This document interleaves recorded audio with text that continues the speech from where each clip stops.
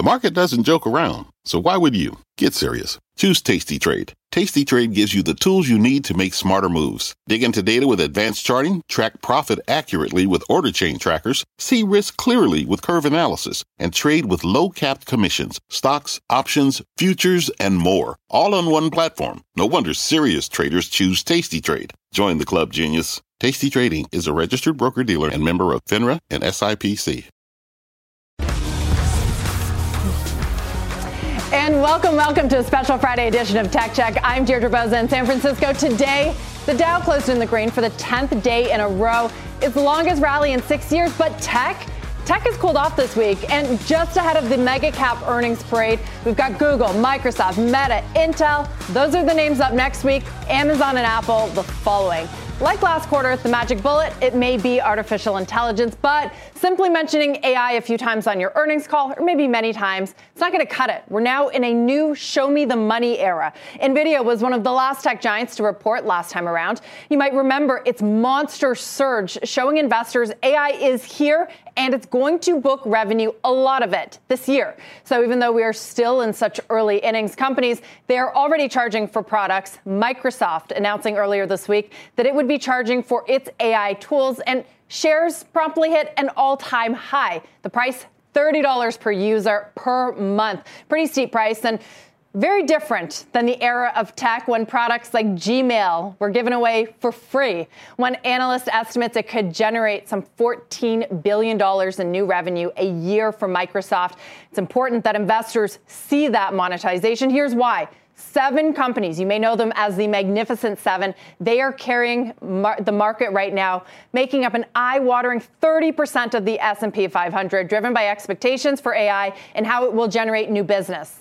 3 of them report next week, and because expectations are so high, even a wobble from any one of them could shake the entire market. Let's discuss this. Rory O'Driscoll of Scale Venture Partners, Nilay Patel of The Verge, and our own Steve Kovac. Welcome, gentlemen, to the show. Nilay, I'm going to start with you. Few can do what NVIDIA did, and that is book actual billions in extra revenue on this AI shift. So what do you think? Should investors get ready for some disappointment? You know, the really interesting thing about NVIDIA is how much risk they took building out this capacity before the AI boom. So I think you're really seeing the upside of that risk pay off. I think the question for all of these companies now, that Microsoft pricing is really interesting. It's experimental pricing. I don't know if it's worth $30. Mm-hmm. The market has to decide, and there's competition. So I think we're all seeing, okay, these products are inherently useful such that we can already put prices on them. People want them. We can charge for them. How much can we charge in an era where there's this much competition? That's going to come all the way back to NVIDIA. Yeah, I mean, $30 per user per month. Yeah, at the high end, Steve Kovac, $14 billion potentially, but how certain is that? They're not going to be booking this when they report next week. No, they're not. And look, they don't even have a date on when this is going to be broadly available. Right now, they're only testing that Copilot we're talking about with the Microsoft 365 suite, a very small group of their current enterprise customers. And look, they're not even talking about selling it to schools yet for the very obvious ChatGPT cheating reasons. But there's another thing to look at too, Deirdre, as we go into Microsoft's earnings next quarter. It's not just about selling these Copilots or other AI tools. It's also a cloud play because, look, Microsoft also, the same day they announced that pricing plan, they announced this deal with Facebook that their large language model, the Llama, the open source one, is going to run on Azure. It's going to run on Windows. And so Microsoft is also saying, our cloud is here for other AI development, open to play. Right. Amazon is trying that as well. Google is trying that as well. But Microsoft is playing it on both sides. Right. So more opportunity to book some revenue, and that's profit. Rory, by the way, thank you for being with me in studio on Friday. Give me the counterpoint. You operate in the world of venture capital. So you are investing many times before there's even any revenue. You don't want to get these stocks once they've already booked this money, right? Because then the upside is gone. Totally. So how should investors look at it? Sure. Well, I mean, it depends on where you're investing. I mean, I think, first of all, to talk about the public stocks, I think what NVIDIA is going through is a quantum step different than everyone else. No one else is going to report a 40% increase in Q1Q revenue because of AI. NVIDIA is a monopoly provider of this, the core ingredient that makes all this AI work, the chip that makes the magic happen, right? They're in a wonderful business. Will they be in a wonderful business for the next 37 years to justify the stock price? I don't have a clue, right? But even Microsoft, who probably is the next best positioned large cap company, it's going to be a quantum step different. They're not, as Steve said, they're not going to sell 40% more. They're not going to. They might get a few people trying this Office product, in the next couple of quarters. It's not going to move the needle. What will move the needle is they're a very well-run business. Okay, so there's NVIDIA, Nilay. There's NVIDIA, and then maybe there's the Microsoft, the Amazons, the Googles that. Okay, maybe they're further behind, but let's say they're closer to booking this revenue than the Palantirs, than the C3 AIs, and some of that next level down tech companies. So how does this shape out? I think that point about NVIDIA being a monopoly provider is really smart. At the end of the day, NVIDIA took the big risk early, and now they're it. They're what you get. We have heard many stories about companies essentially trying to buy their way into monopoly positions. Lyft and Uber come to mind, right? Big venture-backed companies that basically bought themselves into monopolies. How durable those monopolies and profitable those monopolies are, it remains to be seen. NVIDIA knows it. And the big difference between, I think, AI and every other tech bubble that I've ever talked to you about, Deirdre, is everyone knows it's useful. Right? You can charge for this at rates that make sense to consumers, that make sense to businesses, because the productivity gain is there in a way that, I don't know, NFTs or even 5G wasn't there. And I think that piece of the puzzle is still undervalued in the market.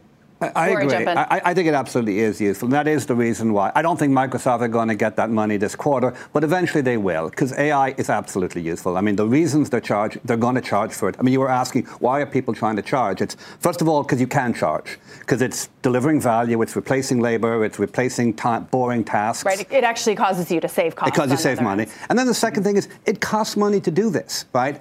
All these guys are, leveraging off the expensive NVIDIA chips, the expensive ChatGPT is not free for anyone other than the casual user. All that's going to cost money. So a lot of these AI products are very computationally intensive to deliver. It's not as easy as it looks. The magic under the hood can be quite expensive. And we're definitely seeing that even at the early stages. It costs a lot of money to build these companies.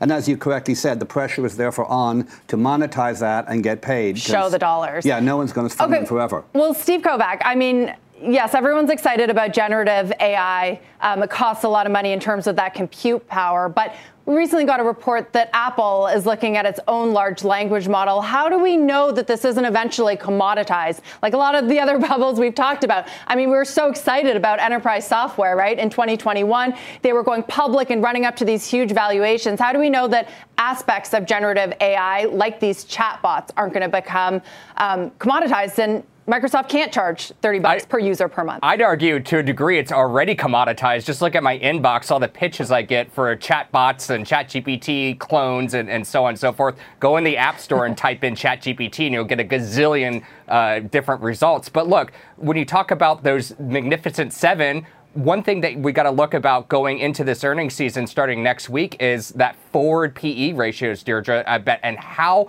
expensive these stocks have gotten. So you set this up really nicely, how we're going into this earnings season where they have to show the money. Well, also, if they don't show the money, we can easily see those stocks come down because of how expensive they've gotten over this AI hype. So has it been commoditized? Maybe a little bit, but look, only a few names are going to actually be able to show.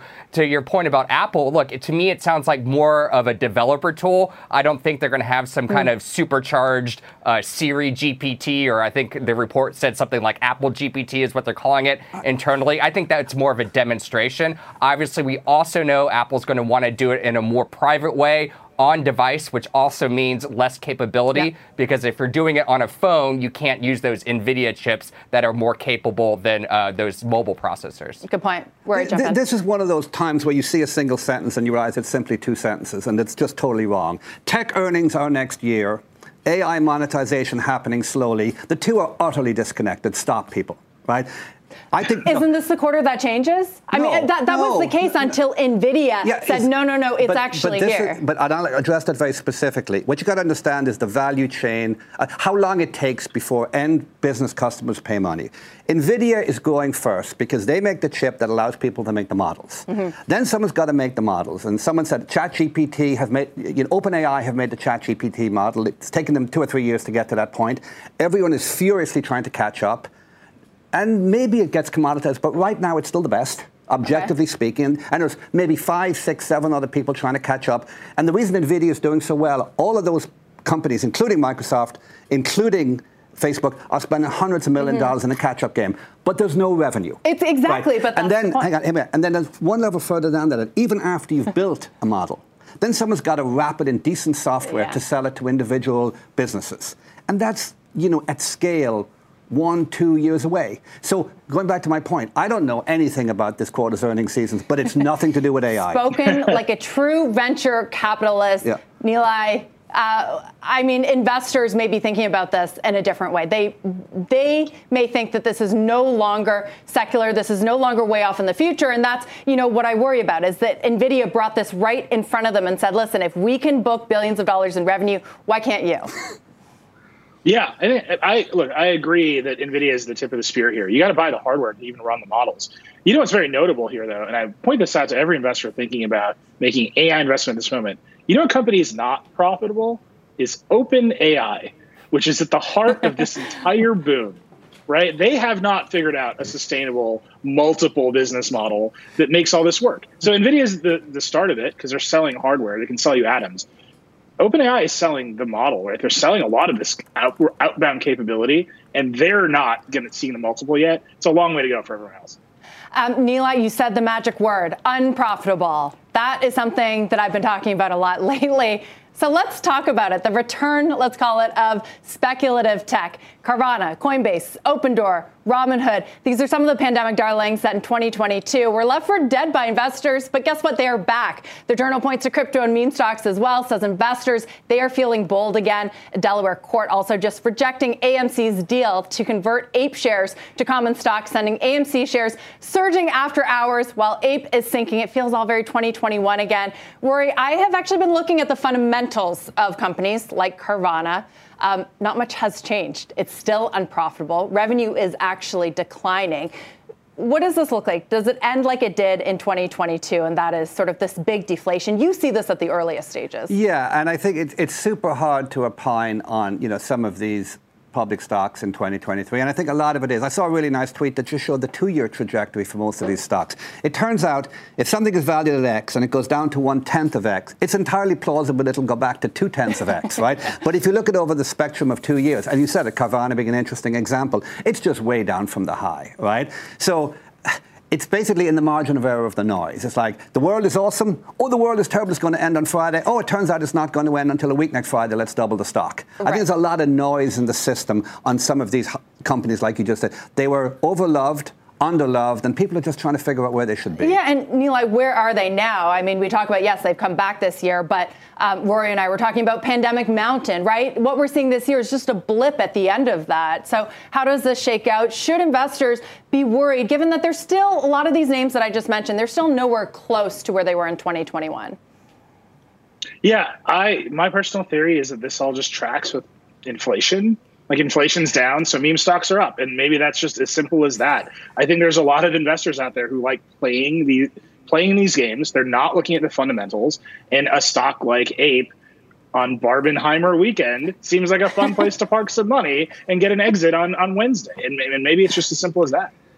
That's such a good point. We've got two, huge movie releases. We've got a meme stock going crazy again. Steve Kovac, it feels like 2021. How did we end up here? But it's not, like we said, in terms of valuation. So big tech, is it going to carry the season? I guess that's what it comes back to, because they're the ones that make up the most of this market. As you like to say often, as Apple goes, so does the market. Yeah, and that's exactly right. And we'll get Apple, not next week, but the week after. But I'm looking at Microsoft and Meta. Meta's going to give us a really good read on the ad market. Microsoft's going to give us a good read on their cloud and IT spend and how small businesses are doing. So we're still going to get a taste of the macro here.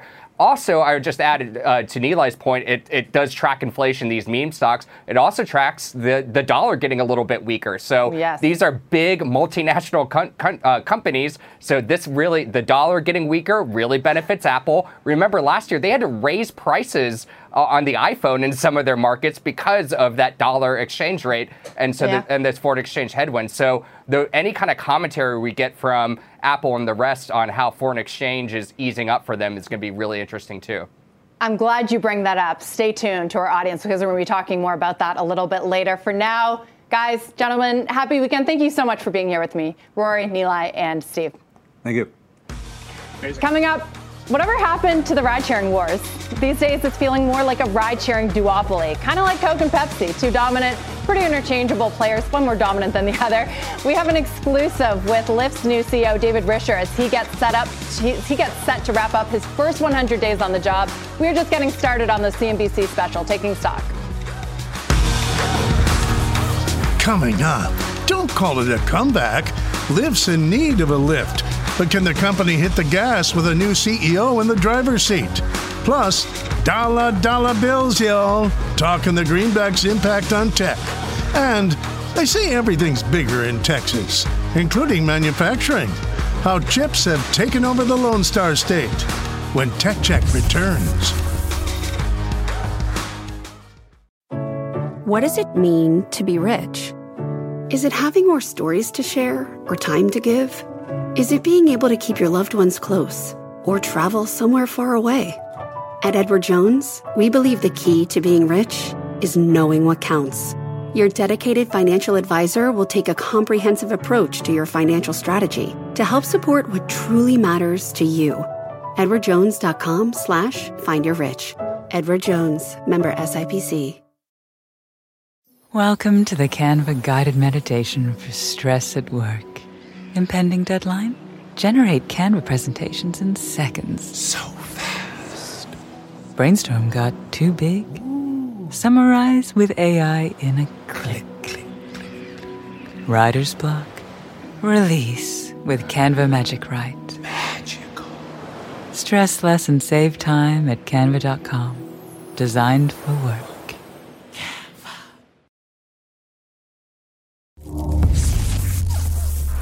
Back in the day, ride-sharing competition, it was fierce. Uber and Lyft each raising billions of dollars in the private markets, and they were seen as some of the most innovative and disruptive companies in America. Lyft positioned itself as more of the nice guy, with Uber taking the brunt of the PR and regulatory crises. It led to that delete Uber hashtag, if you remember, Lyft gaining market share and Uber founder and CEO Travis Kalanick eventually stepping down. Since then, though, the gap has only widened. Look at that, with Uber pulling away as the clear number one after growing its food delivery business, Lyft in a far second. In fact, Lyft's market cap, now under $5 billion, is less than the $7.3 billion it has raised over its lifetime. So almost 100 days ago, Lyft's co-founders handed over the CEO job to David Risher, who spent much of his career running a nonprofit. He held positions at Amazon and Microsoft. Since then, he has cut prices, announced layoffs. I sat down with him to discuss what comes next. So what's telling you that riders are back? Couple things. I mean, I can see the numbers, and we've got third-party data out there that's showing. I think when I started, we were at about a 26 share, then 27, then 28, 29. We're at about 31 right now, so that's great. It's a little zero-sum when you start talking about it that way. I think maybe even more interestingly is, from what we can tell, the whole market is growing, which is frankly even better, because again, it suggests people are getting out and about. Why are they coming back? I think part of it is we've got better pricing than we had for a while, right? And everybody likes a deal. One of the nice things that better pricing does means that you typically get picked up a little faster. That sounds counterintuitive, but the more riders you have, the more drivers you have. The more drivers you have, the faster you get picked up. So everybody likes that. That flywheel is going. And that flywheel goes, exactly. And then, for example, we have a product called Wait and Save, which if you haven't used our app for a while, you should. It allows you to save a little bit of money, and everyone likes a deal. And about 30% of our rides are Wait and Save rides, which means that people are liking not just the standard classic, but they're also liking having a little choice and being able to save some money, which in inflationary times really matters. Mm-hmm. So you guys have been more aggressive on pricing. That's one of the things you told me when we sat here a few months ago and you were just starting, that you wanted to be there. Yep. Won back a few percentage points in terms of market share.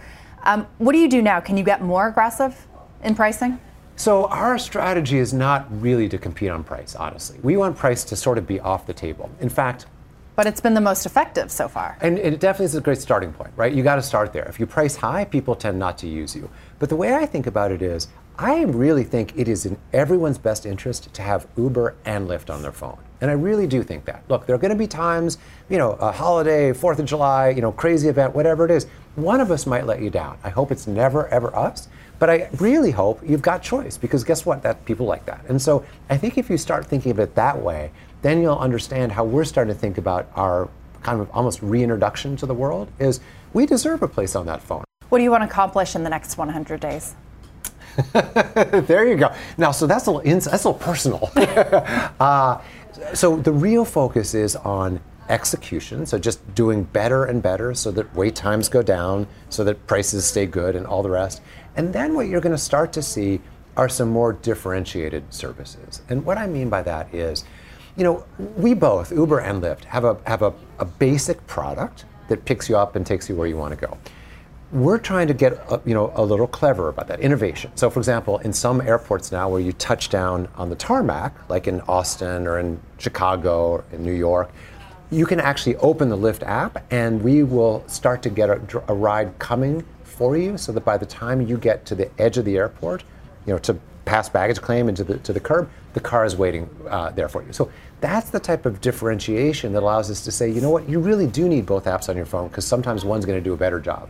So is your aim to increase your market share? You're at about 30% now. Mm-hmm. How high does that get, do you think, for you to be happy? Yeah, it's funny. I don't think of market share as an end goal. I think of it just as an indicator that we're doing well for riders and drivers. I like it when it goes up because it tells me that we're doing well. But I'm just as excited, and the whole team is, in growing the whole market and getting more people using rideshare, more than the once or twice a week that most people do right now. Mm-hmm. When you say that you want people to have both apps on your phone, mm-hmm. Are you still in competition with Uber, or are you now happy to be the number 2 player? No, we're in competition with Uber. Yeah, for sure. Look, being number 2 is not a terrible thing. Pepsi's a pretty big business. You know what I mean? So you can have a great business and be number 2. Over time, I hope we do such a good job that our positions switch places, but that's not really the goal. The goal is better every single day for riders and drivers, and the better we do, the more our share will go up. Wall Street has seen this. Your share price has diverged. A lot of that came before you were in this position. Right. But even now, Uber is a nearly $100 billion company. Yeah. Lyft is less than $5 billion. I mean, that's less than the amount that Lyft has raised in its entire lifetime. It's more than $7 billion. How do you even begin to close that gap? I think this market wants 2 people. I think for drivers and for riders, they want 2 strong rideshare apps. It helps drivers because they'll earn more that way. We'll compete against each other for their business. And it helps drivers or riders because they'll get picked up faster and they'll have more choices. So that's where I sort of start. And then I think both companies are going to try to differentiate on different ways besides just basic price stuff. And I think that's really how you're going to see this play out. When you look back over sort of Lyft's lifetime, do you think that the focus on one product, rides, and one market, in retrospect, was that the wrong strategy? Look, I think focus is generally a good thing. I think when a pandemic hits, you've got to look at yourself and say, do we have the right tools? And I think that was a very, very difficult time for Lyft because we really only had one thing, which is transportation, and nobody wanted to go anywhere. So looked at through that lens, you'd say, gosh, we could have done something different. But where we are right now, I love it. I love it because I think there's so much innovation left. So the founders, Logan Green and John Zimmer, yeah. They still retain control of the company through their voting shares. Are they engaged in the daily business? Super engaged. Yeah, well, not in the daily business. They're engaged because they're board members. And they've been so gracious about saying, look, our big value add at this point, aside from everything we've done over the last 15 years, is to turn it over and then be advisors. I was just on the phone with Logan this morning talking about an upcoming board meeting. I'm talking to John tomorrow about some things we're working on. So, we're super communicative, but they know whose job it is to run the business, and that's mine. How do you think your leadership style differs from theirs?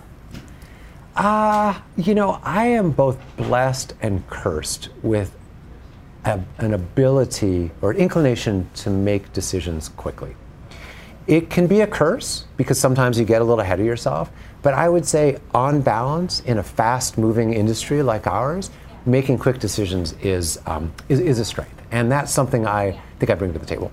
I also would say I am a very customer-obsessed person. I spent many years at Amazon. I sort of learned at the altar, and I feel like that's something that really matters to me, making sure that whatever we do is customers first. I'd say those are sort of my strengths. Were they slow? Is that why the gap widened so much over the last few years? It's a provocative question. I don't know that they were slow, but I think that it was their own company, right? So they needed to be, and in a sense, have to be sort of thoughtful. In a way, I get a little bit of a pass. I'm like, you know what? I'm building on what you've built, and I can kind of move things forward in a way that's a little different. Is Lyft still innovative? What are some of the big innovations you're thinking about? I think there's a lot of innovation to be done around older people, older Americans, because as people get old, they tend not to like to drive as much, or maybe more precisely put, their kids don't want them to drive as much. So I think there's some interesting things to be done there. I think artificial intelligence gives us an enormous opportunity. And I'll just give you a specific thing. Drivers want to earn more. We know that. Imagine a world where you get a personalized report as a driver saying, here are some things that if over the next couple of weeks you did, you'll earn 10% more. Maybe instead of driving on a Tuesday, drive on a Wednesday. Or we see sometimes you alternate between mornings and evenings. If you shift it a little bit towards evenings and towards Saturday night and away from Saturday morning, you probably earn 10% more. And that's the sort of thing that I think AI can do to help our drivers become to be better drivers. DoorDash in the gig economy is testing a new hourly wage option. Is that something that you're looking at? We're thinking about things like that. Yeah, are there ways? That's a particular thing that they're doing. I don't want to comment on that. But we're certainly looking at ways to give. But it's giving the option to drivers. So quite simply, are you thinking about giving the option to drivers of an hourly wage? Let me say it in a different way. We're thinking of options we can give to drivers that give them a guarantee of their wages. And by the way, which they have here in California. So here in California, Proposition 22 basically mandates a certain, kind of minimum wage effectively. And we're thinking, how can we take some of the learnings from that and apply them more broadly? I spoke to Emil Michael last week, and he's been very critical of your competitor under Dara Khosrowshahi, but he recently turned bullish. I asked him why, and he cited Lyft's demise. How do you respond to that? I think he's wrong. And look, I understand people look at data points, but I think and they kind of extrapolate out. I think what's curious about that is the data points for us, 26 share, 28 share, 30 share, 31 share. I think it's the opposite. And I think both companies are going to be more successful as a result. Just think about this. Every time we recruit a new driver onto the platform, it's actually the case Uber does better because they have more drivers that they can kind of, activate if they want to, and vice versa. So this is not a market where one wants to put the other out of business. Last question for you, I guess, is we're kind of in an interesting moment, right? Last year was all about, and even this year has been about job cuts, and companies are trying to get more efficient. I know you're in a quiet period, so you can't speak specifically about financials, but do you have the right size team now? Do you think that you guys are operating efficiently, or is there more to go on that front? We've got a good-sized team now. Yeah, I mean, I won't be specific, and one never says never, but that's not the focus now. The focus is on taking what we've got and building from it, building great experiences for riders, great for drivers, and I think we've got a great team doing it. Now, of course, Uber is not without its own share of struggles. It went public at $45 a share, spent much of its public life under there, and after 4 years, it's now just at $47 a share. Our big thanks to Lyft CEO David Risher for that in-depth conversation. Ahead, more big tech earnings next week, including Alphabet and Meta. And coming up on the show, could there be another economic tailwind for those stocks in particular? Steve Kovac hinted at it earlier in the show. We will discuss. Stay with us.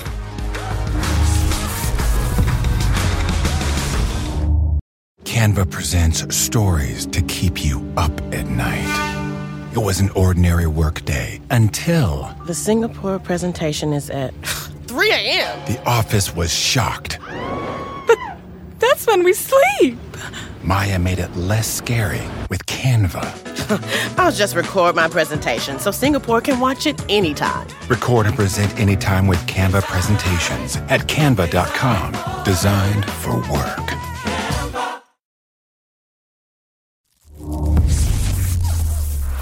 Welcome back. Signs that the wall of worry that hit tech stocks in 2022 may slowly be coming down. Climbing interest rates, profitability, dollar strength, those were some of the factors that hit the complex hard last year. Now, however, investors seeing light at the end of the tunnel. The Federal Reserve is thought to be near the end of its rate hike cycle amid softening inflation, unprofitable tech companies. In many cases, they're narrowing losses, and the dollar index is trading near 15-month lows. That is a positive for tech companies that generate more than 50% of their revenue abroad. That's the highest share among all S&P 500 sectors. When the dollar's stronger, sales earned overseas in non-dollar currencies, they're worth less. So the opposite is also true. When the dollar weakens, those sales are worth more. So in 2022, amid dollar strength, billions were wiped off quarterly earnings of U.S. companies. Will the weaker dollar now be a boon this season, or is it already baked in? Let's talk to Jeremy Schwartz, WisdomTree CIO. Jeremy, what do you think? Does the dollar matter the same way it did back in 2022 when you had other factors at play? We spent the first part of the show talking about this huge secular shift in artificial intelligence that investors now seem to be focused on. I was worried I was going to have to explain the impact, but you did a beautiful job there explaining exactly what's going on. And, I do think last quarter was perhaps the peak of the hit that the tech companies were taking from the dollar. If you go back last year, there was a 6-month period where the dollar was up 15%, and that was a huge move. And that was a drag, I think, on the first quarter earnings. I think as you get later this year, it turns into a tailwind instead of a headwind. I think this quarter, it's a modest tailwind perhaps, but I think later in the year, as these sort of lower dollar figures average into their sales and their profits, I think it becomes a much bigger boost to their earnings. Jeremy, we saw even some dollar strength this week coming off a low base, but the NASDAQ also underperformed. Do you think that that's correlated? You know, these very short-term moves, it's always very tough to pinpoint an exact reason why things are moving. I do think I've said the dollar has been one of the better hedges to things like the S&P 500 because so much more of our earnings are coming abroad, and you hit it exactly that the tech sector is the sector with the most earnings from abroad. So, you know, you could say they are extra hit. I do think the dollar serves an interesting role in portfolios to diversify this earnings. A lot of people take currency risk when they go overseas, where I say the dollar is the better diversifier because of that inverse correlation between earnings and the dollar. But on the very short-term moves, it's hard to say any single factor is the key driver.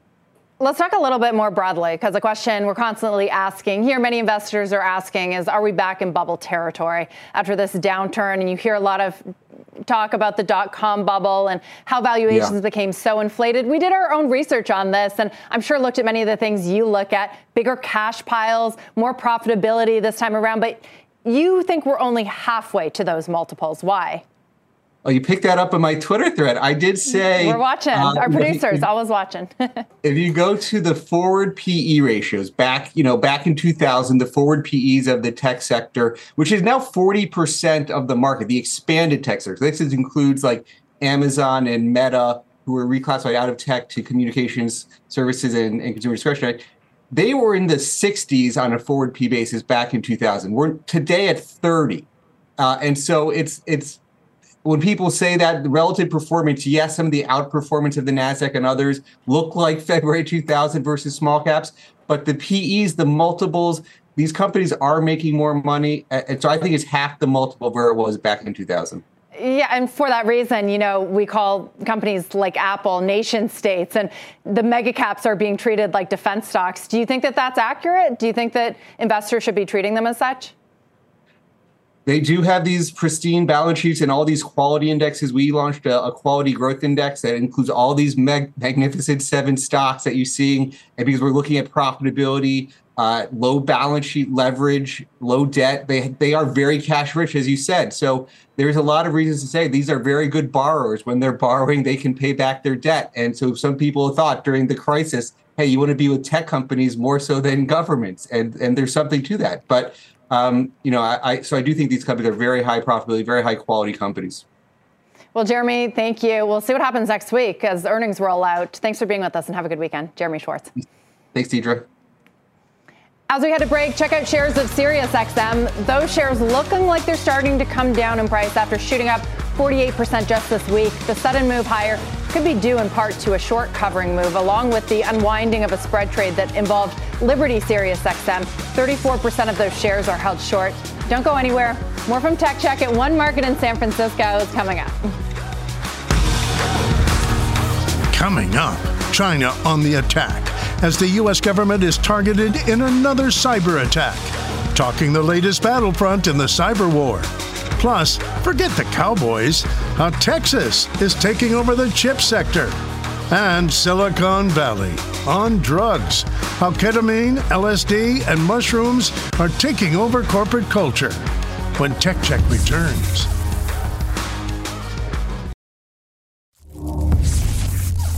Welcome back. Amid news of chip companies delaying their planned U.S. manufacturing hubs, one state is standing out for having more chip-making facilities than any other. That's Texas. Our digital video team has that story. Here's CNBC.com's Katie Tarasov. We've got well over 400 acres here, and we are, in fact, in ballroom number 1. There will be 3 other factories, 1 to the north and 2 of them that are to the west of this. There's a boom happening in Texas, and we're not talking about oil. America's second biggest state has become the hub for manufacturing the country's tiniest microchips. that because we have ports, because we have access to materials, because of our low cost of doing business, we are best situated to lead this next generation of chip manufacturing. The integrated circuit was invented at Texas Instruments more than 60 years ago. But it's Silicon Valley in California that's long held the title for, well, advancing technology on silicon.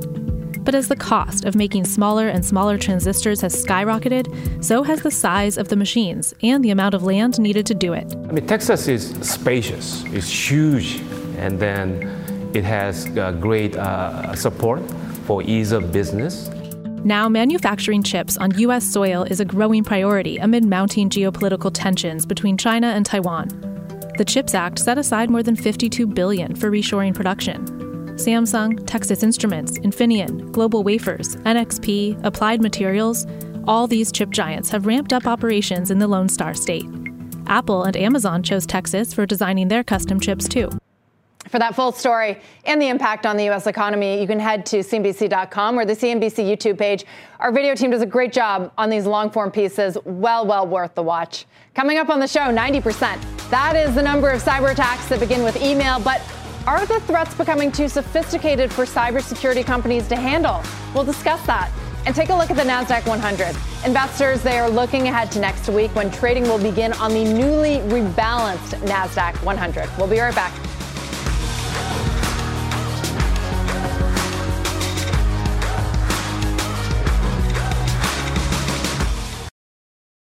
I'm not in a position to confirm that my own personal email was hacked, but obviously there's been a hack at the Department of Commerce, which is very significant, very complex.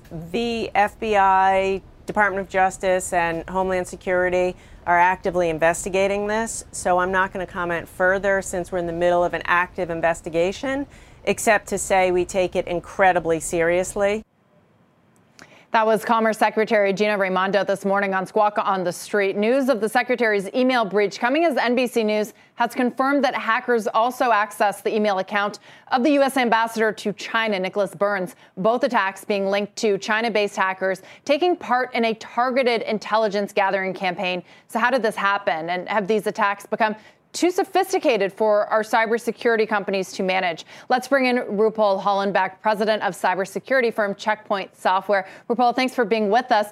Walk us through how you think this happened or why the proper precautions were not in place. Hi, Deirdre. Thank you for having me. Absolutely. So government in general represents right now the highest number of ransomware attacks.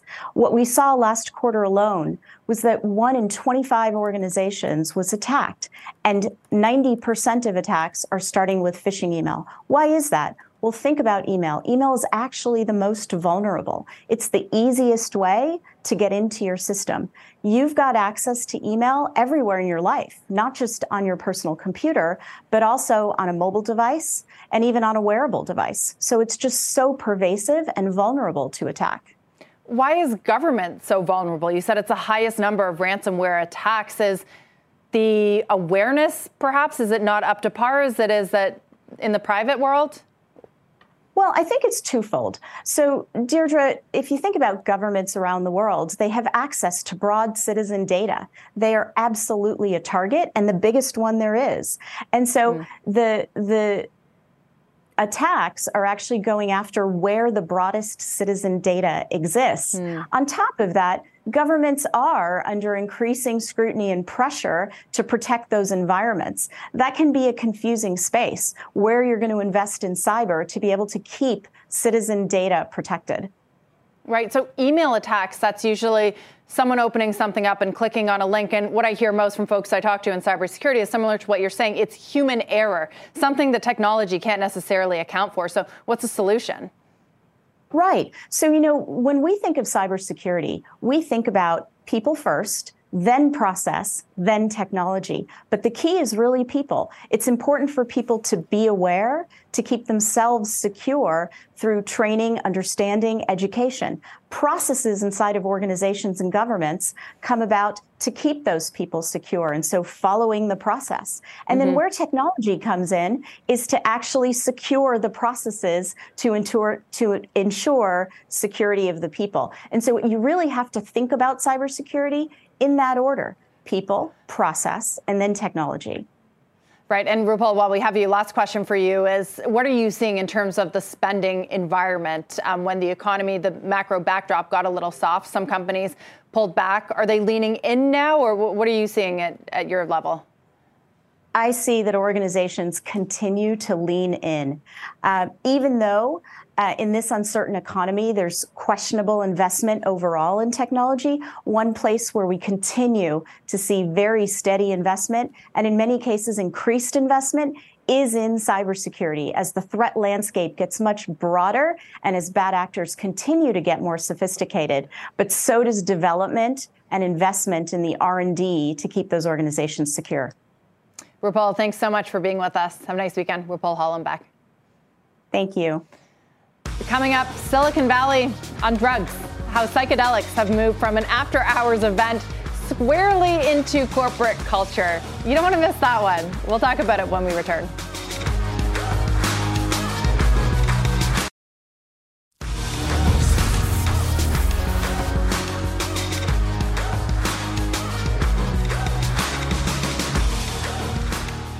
Welcome back. Psychedelics have been one of the buzziest topics in tech, from the entrepreneurs that openly take them at work, microdosing, to the startups trying to get them approval for medical reasons. Our Kate Rooney is here with this multi-layered story. A lot going on here, Dee. But if you think about psychedelics, you hear that word, you might think Woodstock, you might think about the 60s, but these drugs are entering the medical mainstream as companies chase FDA approval, and entrepreneurs use them to gain an edge. Psilocybin, that's the active ingredient in psychedelic drugs like mushrooms, is being tested for treatment of mental illness. Researchers at Harvard and Mass General are among those studying the compounds. And despite a stigma around some of these drugs, they say there's proven upside. For those that it does help, it seems to have a tremendous impact. Because these are folks who've tried other medications that just haven't worked for them. And so, and this provides them the first relief that they've known in a long time. This space is attracting traditional biotech investors. A flood of venture capital money poured in back in 2020. It's really fallen off, though, in recent quarters. The publicly traded names, though, are benefiting from a recent recovery in biotech. They tend to be pretty much a binary bet on drug approval. But one founder telling me that they lag the broader sector because they might still be too controversial for big pharma. So if you look at what dominates biotech investing at the moment, it's like looking for those companies who are very soon, hopefully, be taken out by pharma. So the fact that pharma is very hesitant to move into psychedelics takes that fantasy, so to say, or that catalyst, that near-term catalyst away.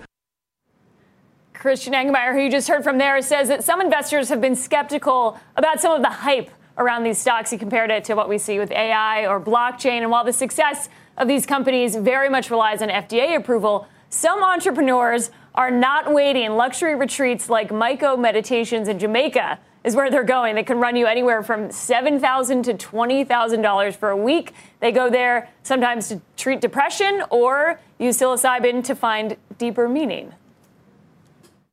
Beyond the pure therapeutic approach, those people that need to perhaps step back a bit from life and take a broad view, be it the business that they run, or be it their life in general, these big therapeutic doses of psilocybin can certainly help create that perspective, lead to more creative flow of ideas.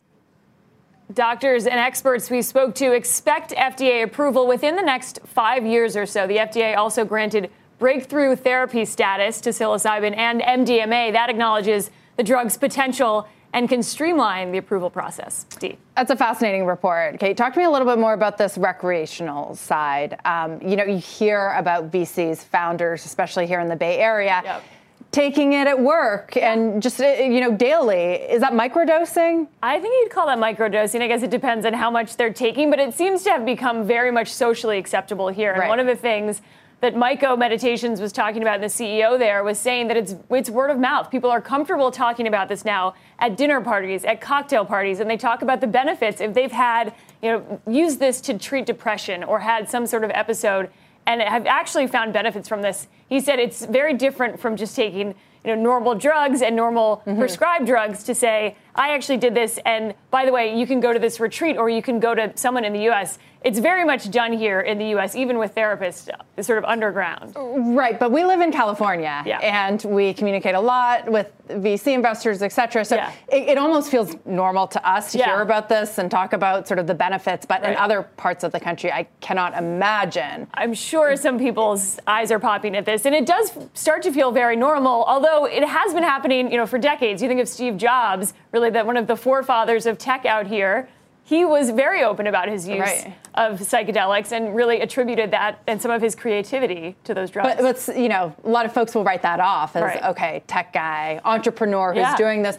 But again, is there sort of an analogy you can draw to cannabis use, right? A decade ago, it was less acceptable in some circles, yes, but now you're seeing state after state. It's really interesting that some of the investors in this space really want to draw the line and say, we're actually not cannabis, we're very different. This is supposed to be used for medical treatment and not for recreation. And they really warn against using it recreationally and treating it too lightly and saying it actually can be quite dangerous if you go and you macrodose or you take too much. And they try to draw the line, but where there is a big analogy and some quite strong parallels is with the regulatory environment. It's sort of the state-by-state approach. You're seeing some of these drugs being approved in Oregon and Colorado. It's more likely that you see the state level approve it, similar to what we saw with cannabis. One of the charts you just showed us in that piece, it was venture capital funding, right? Yep.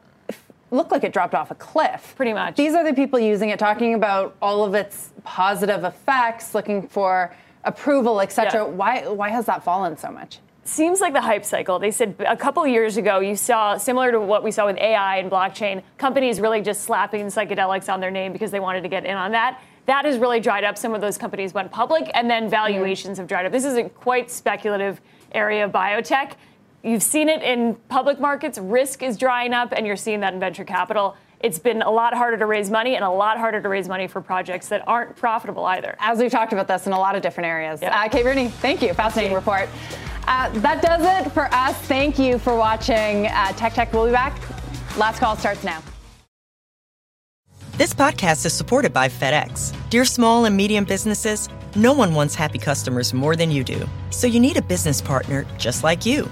Like FedEx, who understands your passion for serving your customers because they have the same commitment towards you. That's why FedEx offers you picture proof of delivery, packageless and paperless returns, as well as weekend home delivery to 98% of the U.S. on Saturday and 50% on Sunday. See the FedEx service guide for delivery information. What's more, FedEx Ground is faster to more locations than UPS Ground. Trust FedEx for timely deliveries. See what FedEx can do for your business. Absolutely, positively FedEx.